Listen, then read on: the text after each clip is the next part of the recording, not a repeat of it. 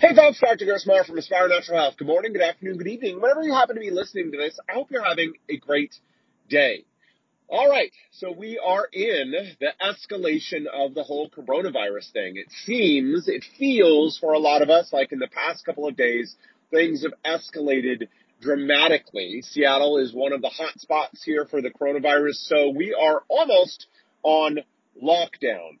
Now, when big, scary, life-altering things come into our lives, there are three typical reactions or three categories of reactions, ways in which we can respond to these things. Whether it's the coronavirus, whether it's being diagnosed with an autoimmune disease or going into a flare or having life-changing digestive issues, right? Whenever we're confronted with something that is big and scary and life-altering, there tends to be three reactions that we can have, and we tend to default to two of those reactions. So let's talk about it today. Now, the first reaction when we're confronted with anything like this is simply fear. Now, it's important to understand that fear is normal and it's natural and it is a primal survival mechanism. You know, if there were a tiger in the bushes over there, it would trigger our fight or flight reaction. We're either going to run screaming from the tiger or we're going to, grab a rock and try to beat it off and prevent it from eating us.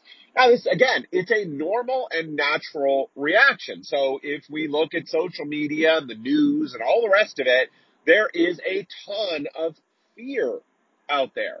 Now, again, fear is normal and natural, but it doesn't mean that it's very effective. Again, if there is a tiger over there, it is probably pretty effective to run away or worst case scenario, try to fight it off. But of course, the coronavirus, a diagnosis of autoimmunity or something more serious or anything else that's big and scary in our lives, running away from it or trying to hit it with a rock is not an effective strategy. Now, when we stay stuck in fear, a couple things happen.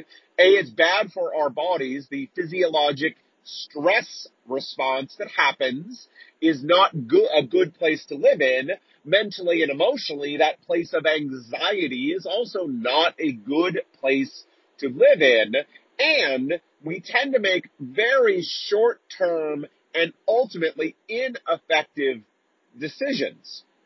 So, when confronted with all of this, it is completely normal and natural to go to a place of fear, and that is okay. As I tell my kids all the time, it is okay to feel your feelings. It is okay to feel your feelings. So if you're freaked out, panicked, anxious, it's okay.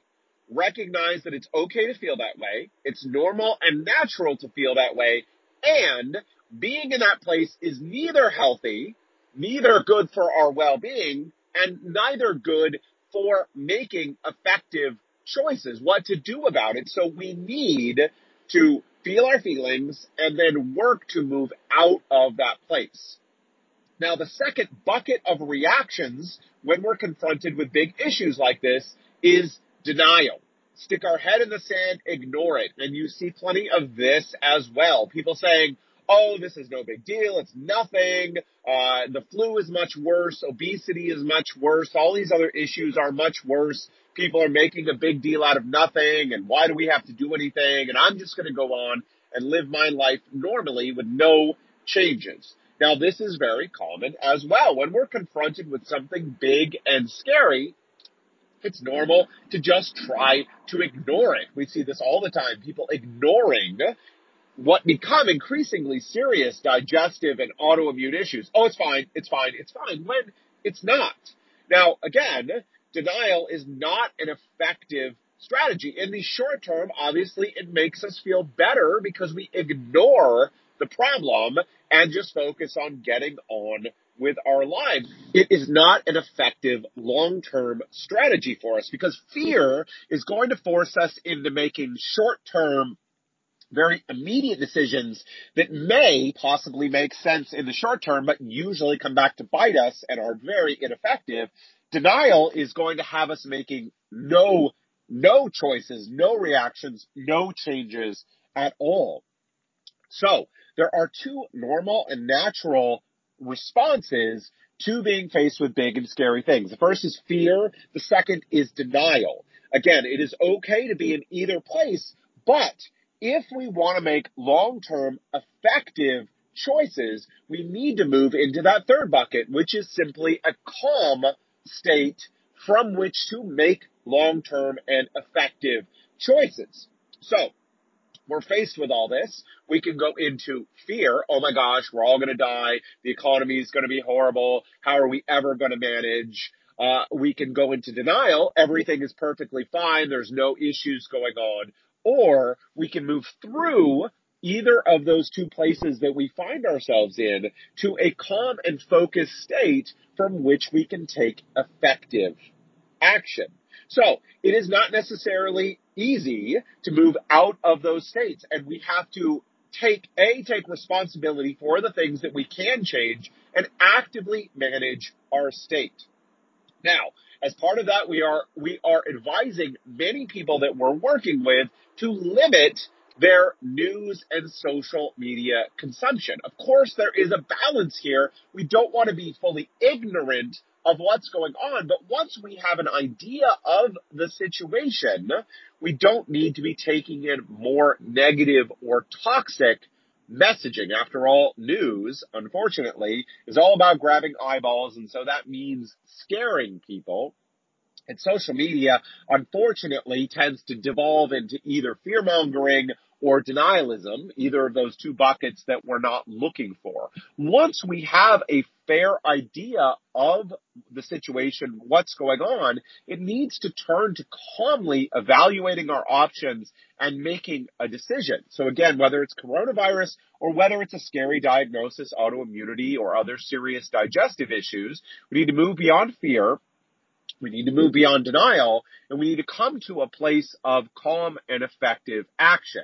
So one step of doing that is limiting negative media consumption. So again, if that's digestive issues or autoimmunity, that means watching our consulting Dr. Google, because everything is the worst possible thing. That can mean limiting talking to friends or family if they are very negative. And, if your doctor that you're working with is completely negative, no, there's nothing you can do, this is all very terrible, it may need consulting with another health professional who can help you move out of fear and denial towards making effective action. All right, so folks, that is where we're at. This coronavirus thing is very likely to continue for quite a while. Unfortunately, experts are telling us it is likely to be quite serious.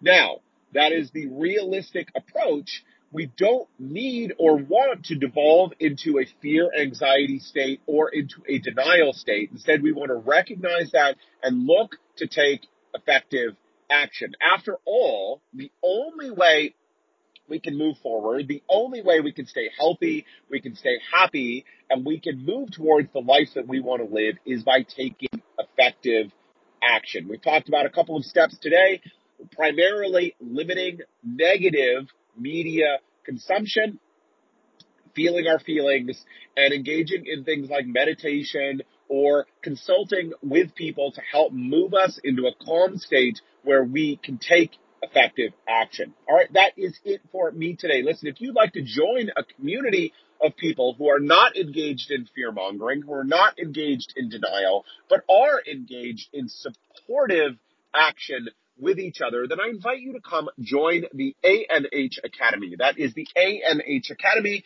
That stands for Aspire Natural Health Academy. It is our private and exclusive Facebook group. All you need to do is go to Facebook, type in ANH Academy, answer 3 super quick, super easy questions, and you can join us there today, as long as you're willing to be supportive of other people in their health journeys, not engage in fear or denialism. So what you need to do, go to Facebook, type in ANH Academy, and join us today. All right, folks, that is it for me today. Until next time, take care.